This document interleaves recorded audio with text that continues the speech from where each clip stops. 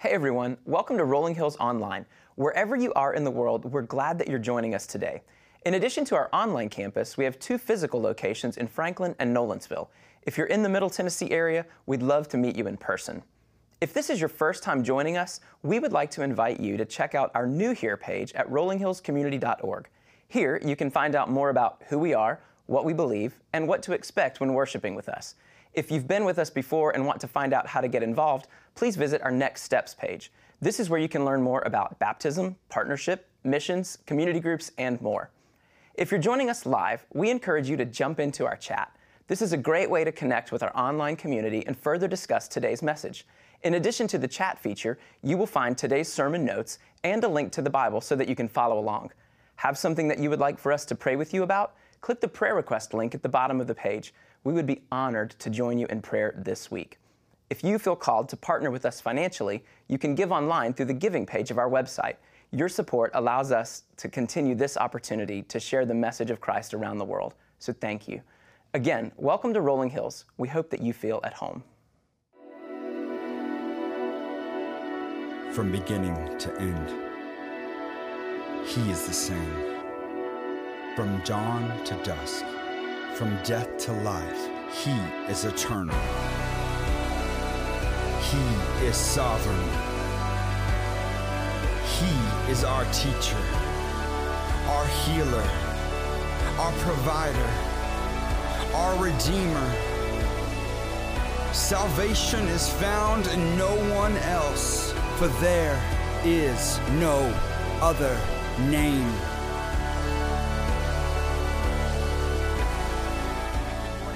Church, so excited about today, just excited about what God's teaching us. We're in this great series just called Jesus, right? Name above all names. And we've said there's been a lot of great names throughout history, but there is one name that is above all the other names, and it is Jesus. Jesus, Yeshua, which literally means salvation. And I love that because there's Jesus walking around, hi, I'm salvation. I'm salvation. And that's what we find in Jesus. Now, we have a memory verse for this series. I'm going to put it up on the screen, and I want us to read it aloud together, okay? Are you ready? Salvation is found in no one else, for there is no other name under heaven given to men by which we must be saved. Isn't that an awesome verse? I mean, it just says there's no other name given to man by which we must be saved. It all comes down to Jesus. So in our series so far, we've talked about Jesus is eternal. And if you've missed any in this series, you can go on the website, you can watch the podcast and just take some notes because God is teaching us so much. But Jesus is eternal. And we're studying the Gospel of John, and where John's Gospel begins with, in the beginning was the Word, John goes all the way back to Genesis. Matthew and Luke, they begin with the birth narrative of Jesus physically being born in Bethlehem 2,000 years ago. Mark begins the Gospel of Mark with Jesus' earthly ministry. But John goes, Jesus has always been. He is eternal. And the good news for us is this: if He's always been, He'll always be. Right? He is the Alpha and Omega. No matter where we go in life, no matter what we're facing in life, Jesus is there. Last week we talked about Jesus is sovereign. He is sovereign over all. He is in control. And so no matter what we're facing in life, we can just go, God's got this. God's got this. There's not a place He hasn't been. There's not a thing He hasn't faced. God hasn't conquered death, the greatest big bully on the block that we've ever seen. He's conquered it. He is sovereign. And today we're talking about this, Jesus is teacher. And next week it's healer. And teacher and healer really kind of define Jesus' earthly ministry. And so we're going to unpack that today. And then we'll talk about Jesus being provider, and on Palm Sunday, Redeemer. And then on Easter Sunday morning, Jesus is the King of Kings and Lord of Lords. And we're just going to celebrate. It's Easter, right? So I hope you're ready, and I hope you're excited. But today we're talking about Jesus as teacher. And this was a big deal back in this day, right? Teaching. There was a lot of information. There was a lot of teaching. There was a huge Greek influence. So, all the reasoning and all the teaching and the Socrates and the Plato and the Aristotles and all, a lot of influence about teaching and information.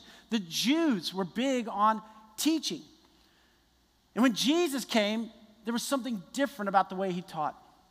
Our day and our time, there's a lot of information, isn't there?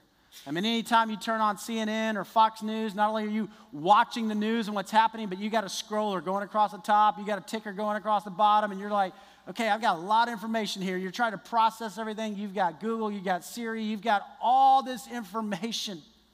It's not about information at some point. And Jesus steps into the world back then, and Jesus steps into our world today and says, there's something more, and there's something different. And he takes it, and he moves it from the head to the heart. Jesus, the teacher. If you have a Bible with you today, I invite you up with me to the Gospel of John. John chapter 3. John chapter 3. New Testament, right? Matthew, Mark, Luke, and John, the four Gospels that all talk about Jesus, his earthly ministry, his teaching, his miracles. And we're walking through John right now, and we're going to be in John chapter 3. If you don't have a Bible with you, we have some free Bibles. We'd love to give you a Bible. There's some Bibles in the back. Just take one. That's yours. Also, maybe you have a mobile device. You can access the Scripture, or we'll put the Scripture on the screen. You can follow along with what God's Word has to say. Now, before I get to John, you can turn there and just kind of put your finger there. I want to show you that this is so important to Jesus' ministry. Jesus came to teach. He came to reveal God's Word to us, to understand how to live. And I love that because God didn't just wind the world up and say, hey, you guys go figure it out, right? He said, here's my revealed word. So the first 5 books of the Old Testament were called the Torah, or the Jews would say the teaching. This is the teaching. And so they would be living by the teaching, the revealed word of God. And so when Jesus came, one of the first things he did was he called his disciples, right? Jesus was baptized, and he had the temptation. And if you're in the Gospel of Matthew, he calls his disciples together, and he goes up on a mount, and he has a teaching. He has the Sermon on the Mount. And chapters 5 through 7 of Matthew are the longest sermon that we have from Jesus. And in that, Jesus will say multiple times, right? He gives the Beatitudes, blessed are the poor in spirit, and happy, this is the way you're to live. But then he'll say, hey, you have heard it said, do not murder. Where does that come from? That's the Torah, right? The Old Testament, right? One of the big 10, one of the big 10 commandments. Or he said, you have heard it said, do not commit adultery. But Jesus will say then, but I tell you, see, he's taking it a step further, right? But I tell you, not only do not murder, but if you have anger in your heart towards somebody. See what he's doing there? He says, let me tell you, you've heard it said, do not commit adultery, but I tell you, if you've lusted after somebody in your heart. So what he says is, hey, I didn't come to abolish the law. This was revealed in the Word of God. I came to fulfill it. I came so that it would change you, that it would transform you, that there would be something different in you. This is powerful, and this is what Jesus did, and this is what Jesus still does for us today. So if you read through Matthew, you can read through the Sermon on the Mount, and you can see how Jesus taught. If you go to Luke, you can see how Jesus taught in parables. And parables are earthly stories with a heavenly meaning. And Jesus would teach, and he would take these earthly stories. Now, for all of you who are parents, or for you who are teachers, you know that when a student or a child discovers something on their own, that's that aha moment, right? That's when they got it. And Jesus was the master teacher at this. He would tell a story, and he'd talk about a farmer, or he would tell a story about a man with 2 sons, and the people are listening, and then all of a sudden they would go, aha, I got it, and they're internalizing this. It's like the light bulb goes on, and Jesus was the master teacher at that. In Mark, in the Gospel of Mark, this is awesome, but Mark starts out with Jesus' earthly ministry. And in Mark chapter 1, I want you to see this. Mark chapter 1, verse 20. We'll come back to John. Don't worry, we'll be back there in a second. But right here, it says, they went to Capernaum, and when the Sabbath came, Jesus went into the synagogue and began to teach. So, Jesus goes up to Capernaum, it's town on the Sea of Galilee. Every place would have a synagogue, like a church building, where the Jews would go and celebrate Shabbat, where they would study the teaching, and then their kids would be in Sunday school, they would be learning, so Jesus goes in there, into the synagogue, and he begins to teach. Now watch this. He's teaching, and then we come to verse 27. The people were all so amazed that they asked each other, what is this? A new teaching and with authority, exclamation point. He even gives orders to evil spirits, and they obey him. They're saying something's different. Something is different in the way Jesus is teaching. We've been in church or synagogue all of our life. We've heard this over and over again, but there is something different. Now, for some of you, you've grown up in church, right? And you've read the Bible a lot of times. Think about that phrase. They were all so amazed and they said, "What is this?" Now tie back with me to the Old Testament, okay? The Old Testament, you remember when the children of Israel were slaves in Egypt? And they had no help or no hope. I mean, Egyptian army, they're slaves, right? And God delivered them. God sent 10 plagues, and finally Pharaoh goes, "You people go, your God is greater," right? And they walk out of Egypt. They walk out of this land of slavery, and the people give them food, and they give them all their, clothes and jewelry. It's crazy. I mean, they just loot the people as they walk out. And they're on their way to the promised land, and they're getting ready to go into this land that God has given them. But before they go in, they go, I wonder if we can make it in there. I wonder if there's like other armies in there. And so they send these 12 spies in there. You remember this? And 10 of the spies come back and go, "No way." And there are giants in that land. They will kill us. And 2 of the spies, Joshua and Caleb, come back and go, "Are you kidding me? God just delivered us from Pharaoh, Egyptian army. God's calling us. Let's go." I mean, these guys had courage. I love people with courage. They were brave. They're like, "We're following God. God is with us. Let's go." But what did the people do? They were like, "Oh no, there's no way we can do it." And they rebelled against Moses. And so God says, "Okay, you're going to wander around the desert for 40 years until this entire unbelieving generation dies off." So for 40 years, they're in a desert. Now, what grows in a desert? Nothing, okay? So you got 1 million people in a desert. How is God going to take care of his people? Well, here's the incredible part, right? He does. He provides water from a rock. So there's water, there's these streams, these places where they can go get water. And then they wake up one morning and they walk outside of their tent, and there is this dew-like substance on the ground, and they start picking it up, and it's manna. And God feeds his people for 40 years. But the first time they saw manna, you know what they said? "What is this?" Go back and look it up in the Old Testament. What is this? You see what's happening here? God was saying, "I'm going to take care of you. I'm going to nourish you." And when Jesus comes and he begins to teach, the people say, "What is this?" It's nourishing our soul. It's nourishing our spirit. There is something different here. There's something that I want. Wow. So you can imagine people are flocking to hear Jesus. And it created a big stir. So pick up here in John chapter 3, go to verse 1.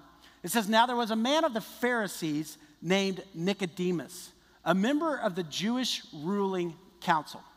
All right, so we got this guy Nicodemus. And Nicodemus was famous back then, okay? I mean, Nicodemus was a Pharisee. The Pharisees, there were only 6,000 Pharisees, but these were the most religious guys that you've ever seen. I mean, these guys were the ones who were, always in church. They were the ones who kept every law, every rule. They were as legalistic as they come, all right? Now, you, to become a Pharisee, had to make a vow that you were going to keep all the laws in the Old Testament. 613 laws, by the way, in the Old Testament. But not only were you going to keep the laws in the Old Testament, you were going to keep all the laws that the rabbis had come up with. Because here's how it works, right? I mean, there is a law that says, remember the Sabbath and keep it holy. You guys are doing great at that. Way to go. You're here. Good job. Good job. So we're doing that. We're keeping that. But the rabbis came along and said, remember the Sabbath and keep it holy. What does that mean? So can you do work on the Sabbath? Well, probably not, because that's not keeping it holy. So, but how do you define work? Like if you carry something, when does it become work? Like how heavy does it have to be? And so there were rules about how much weight you could carry on the Sabbath. Not only that, walking, does that become work? I mean, when does it become physical that you're walking? And so there became rules about how far you could walk on the Sabbath.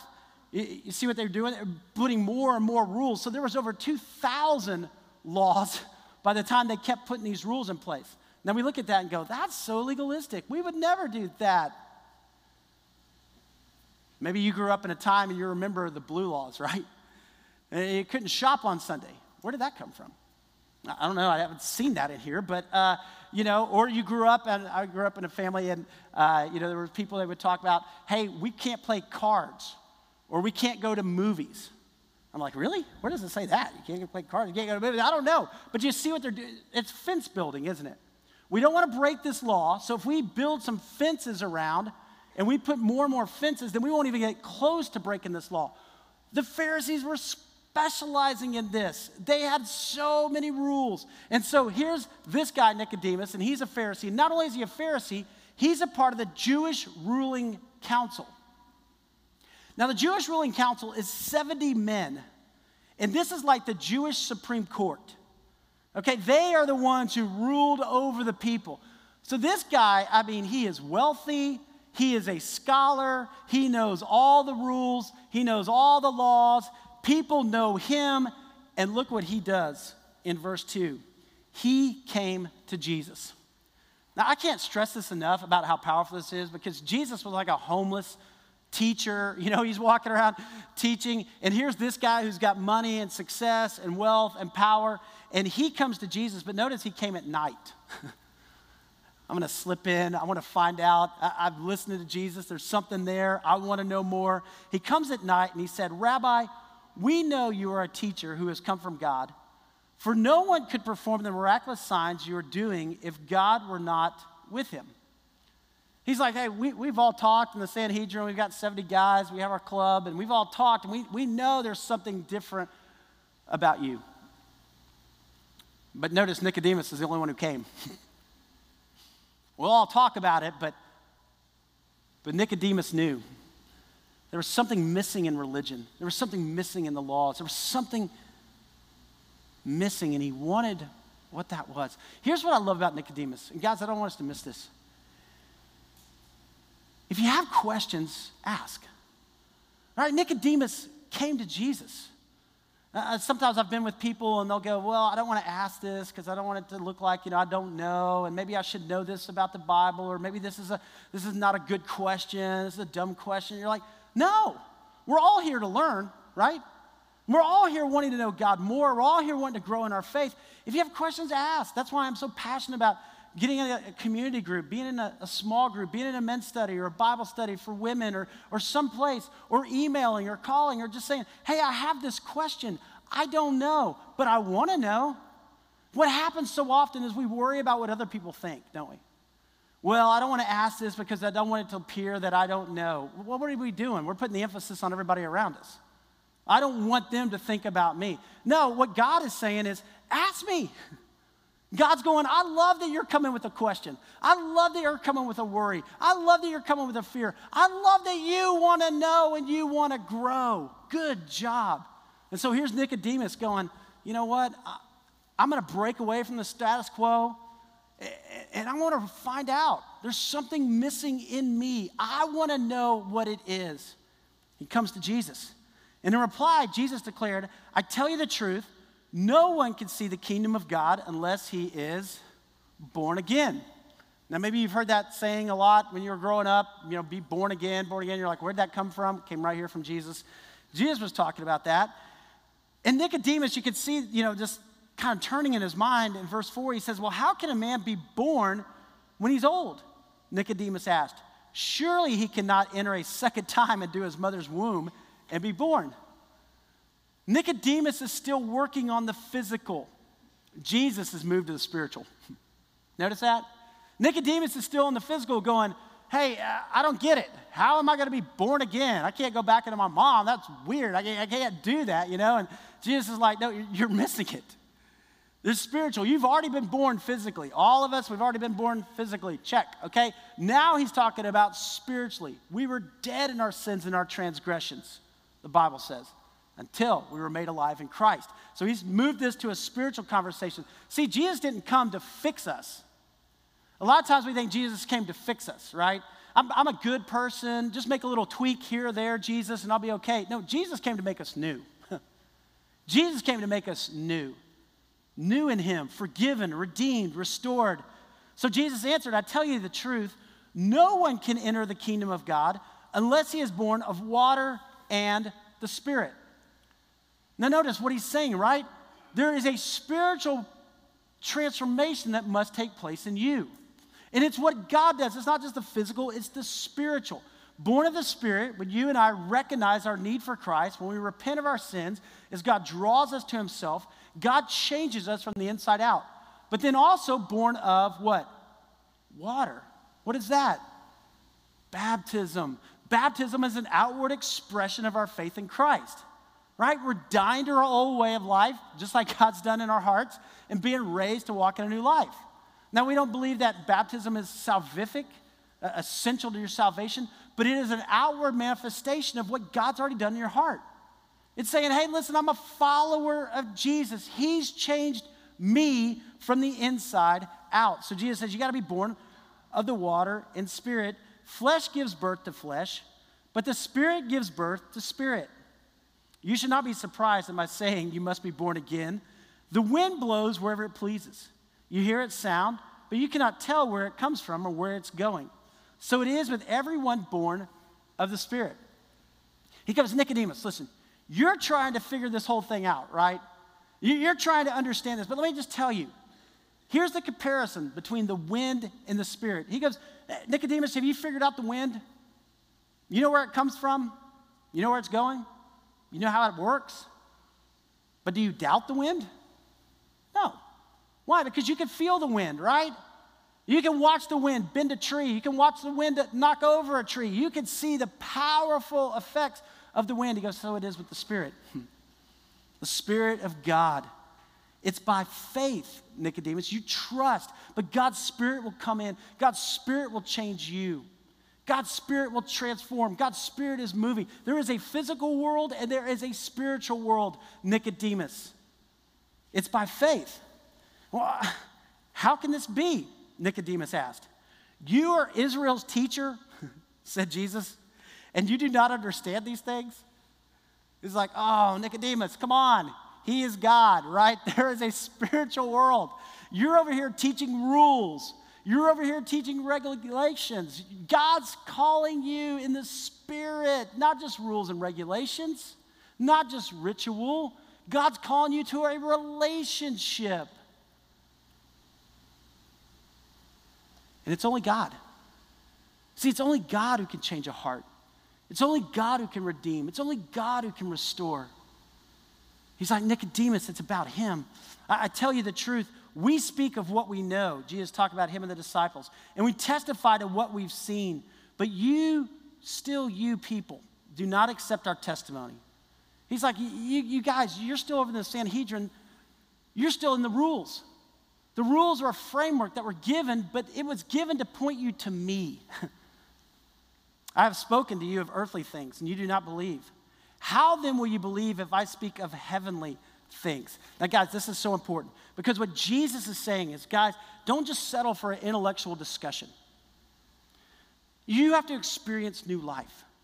And when you begin to experience new life, right, as God draws you to himself and you begin this journey with him, he says, you then begin to understand heavenly things. You then begin to understand the deeper things of God. And isn't that true? How many times have you been in a Bible study and you're like, oh, wow, I never saw that before. You're like, maybe I've studied this passage before, but I never saw that. Why? Because the Spirit starts to open your eyes.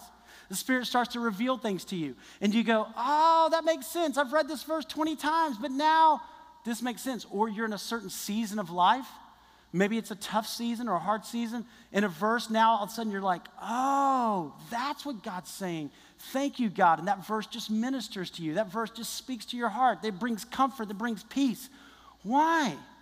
Because you have a relationship with God. And God is opening your spiritual eyes. He's saying, Nicodemus, hey, this is just the beginning. There is so much more that I want to teach you. There's so much more that you will see me do. He says, come on.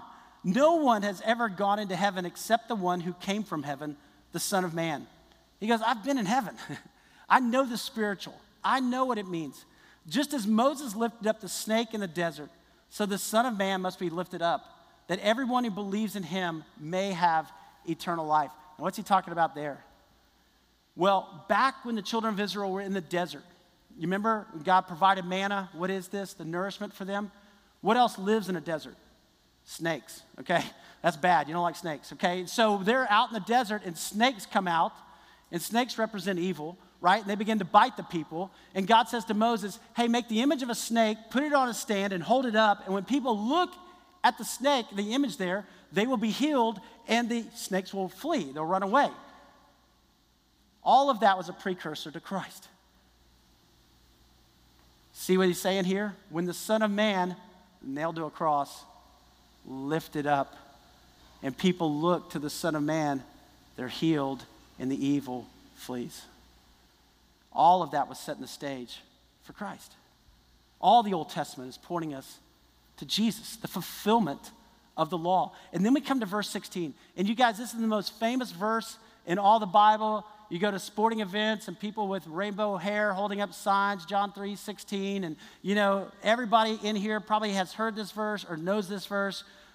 But I want you to listen to this verse and understand the context. He's speaking to this one guy, and he gives the essence of the gospel right here.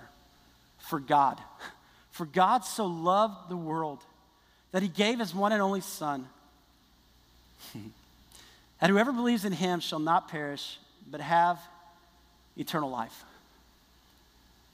Now, guys, listen today with fresh ears. Hear this today. For God so loved the world. God took the initiative. God came to us when we were dead in our sins and our transgressions, when we had no help or no hope. God came to us. For God so loved the world. Now you can just take the world out right there and put your name in. Just like he's talking to Nicodemus. For God so loved you. For God so loved you. That he gave his one and only Son. Any parent here, you'll give a lot of things, won't you? I mean, you'll give people money. If somebody's desperate, you'll give them your car. You would even give away your house, you know. But your child, that's a whole other level. But God knew there had to be a perfect sacrifice. And Jesus came, and he lived 33 sinless years.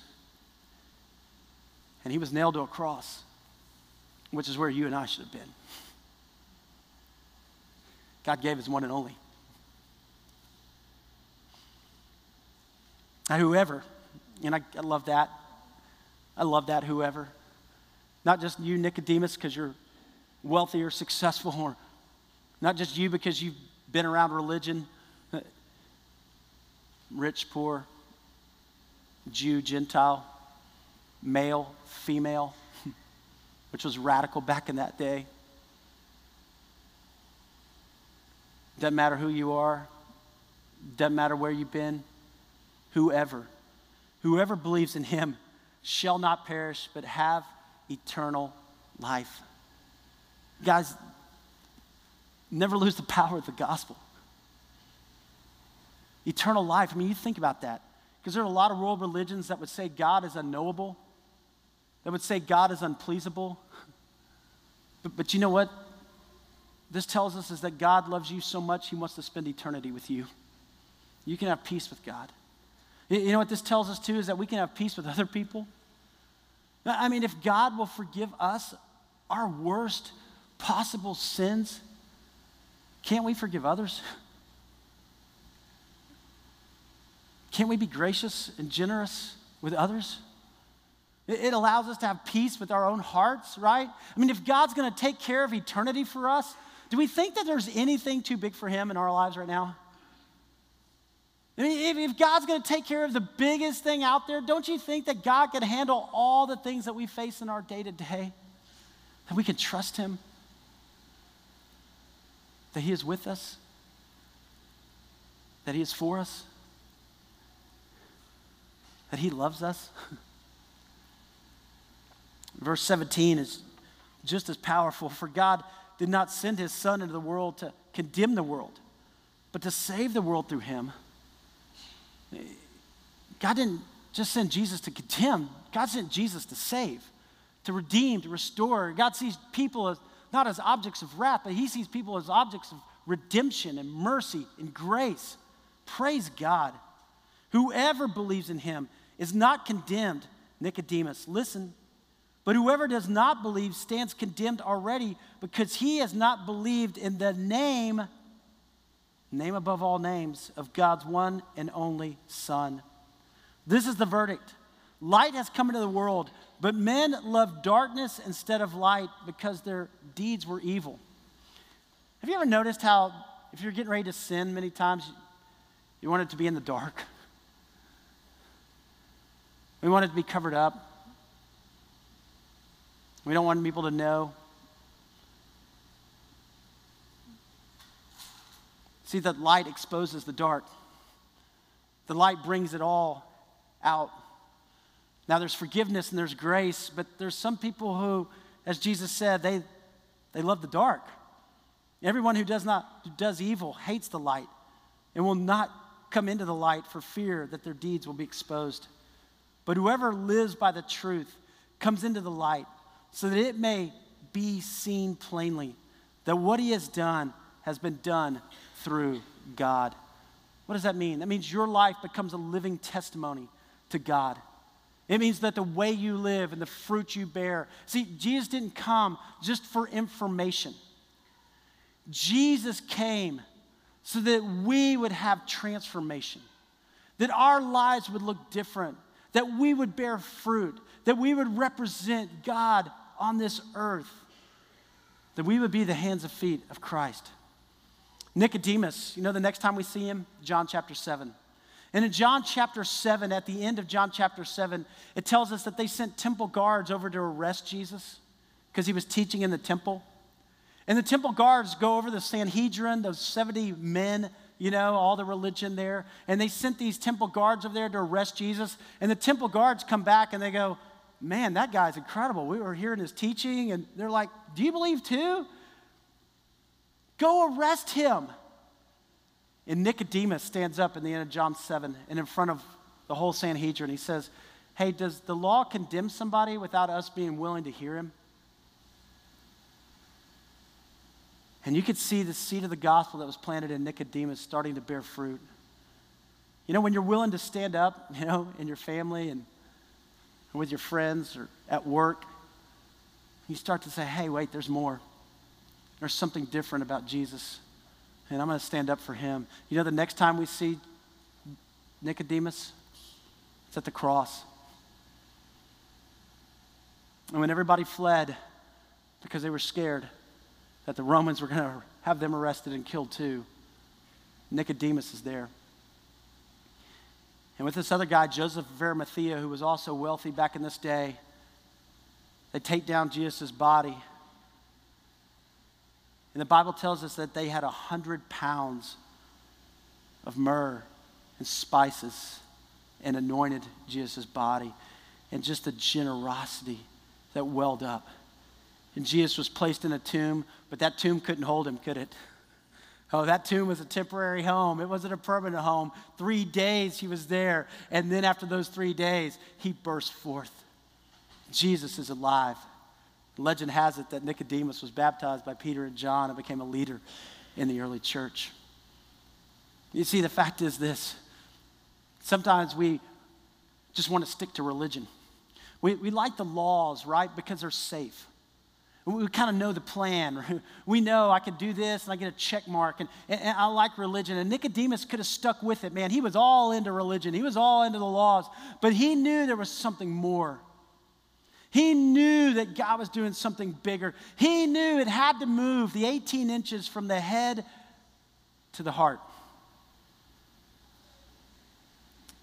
Has it for you? It's one thing to know the gospel. It's another thing to believe it and to live it. It's like learning to dance, right? You can spend all your time memorizing the steps, and you got 1, 2, 1, 2, and you can spend all your time and you can just stay focused on that. But why do you have the dance steps? To give you a framework to dance. And so at some point you learn those dance steps so that you can be with your partner whom you love, and you can start to move around a dance floor and not even think about the steps because you're living it and enjoying it and experiencing it. That's the gospel. Jesus came not to abolish it, but to fulfill it and say, I've come that you might have life and have it to the full. Not just intellectually, that's important. It's great to learn, it's great to know, but at some point it moves here. I love C.S. Lewis. And in the Chronicles of Narnia, you remember Chronicles of Narnia?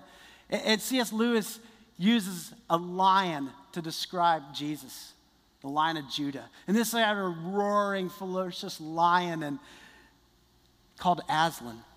And Lucy, this little girl, comes up and says, a lion. Is he safe? And the beaver goes, oh no, he's not safe, but he is good. He is good. That's what Jesus has come for us. He's come for us and to us so that we can know a God who loves us. Recently, I was with a friend of mine, and his dad's 86 years old.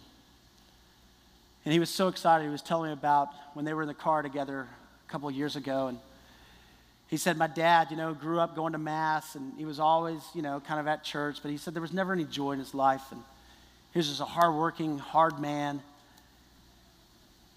And he said, I gave my life to Christ when I was in my 20s. And he said, my dad and I, we've kind of been on separate pages. And he said, but I've always prayed for him. And we were driving in the car. And I finally just looked at him and I said, Dad, I got to tell you, I'm glad you've gone to church and I'm glad you've done those things, but it's not about religion. It's about a relationship with God through Jesus. And I said, Jesus came for you. And he wants you to know that. And he wants you to have a relationship with him. He wants to forgive your sins. He wants to restore you. He wants to make you new. He said, Dad, look at me. My life has changed. And you've always wondered why. Hey, I want to tell you, it's Jesus. And he said, I just talked to her for about 15 minutes. And my dad sat there and he was just quiet. And he wasn't saying anything. And then finally, after about 15 minutes, and I'm just praying and I'm talking and I'm telling him, look at my life. And I'm saying all this. And finally, he just hits his hand on the dashboard. He says, why hasn't anybody told me this before? That's what I want. And we said, we pulled over to the side, and my dad right there just gave his life to Christ and prayed. And I was like, yeah. For all of us, there comes this moment, right? Where it becomes about our relationship with God through Jesus. And not just what everybody else around us says, or not just what our friends say, or not even just being at church. I mean, I'm glad you're at church. But being at church doesn't make you a Christian any more than sleeping in a garage makes you a car. It's good that you're here, but there comes a time that God changes you. You are born again. And you say, God, forgive me, redeem me, and restore me. And then you begin to live it. You begin to dance. You begin to follow. You begin to trust. And you don't ever go back to that stale, legalistic life. You live the life of adventure that God's called you and created you to live. And you fall more in love with him. And you study this out of a relationship about how God wants you to live. And it becomes a joyful journey. Where are you today? Are you on that journey? Is there joy in your life? Is there hope? Is there purpose? Are you living it all for the glory of God? Because I pray that the rest of your life, I pray that it will be the best of your life. But it all comes in Jesus. Hey everyone, thanks again for joining us today. We hope you enjoyed the service, and we want to encourage you to reflect on today's message throughout the week. Here at Rolling Hills, our goal is to raise up a community of disciples to be the hands and feet of Christ, and we hope that you will partner with us in doing so. How do you do that? Well, here are several ways. First, join us every Sunday, either online or at one of our physical locations. Join us as we worship our God and learn more about him and his plan for us. Second, get connected. Check out our Next Steps page on the site to find out how you can engage with us further by serving or joining a community group. And lastly, we want to invite you to partner with us financially. You can do that online through the giving section of our site. All tithes and offerings go to support our ministries both locally and internationally, enabling us to impact lives and share God's word. Again, we are so glad you joined us today. Have a great week.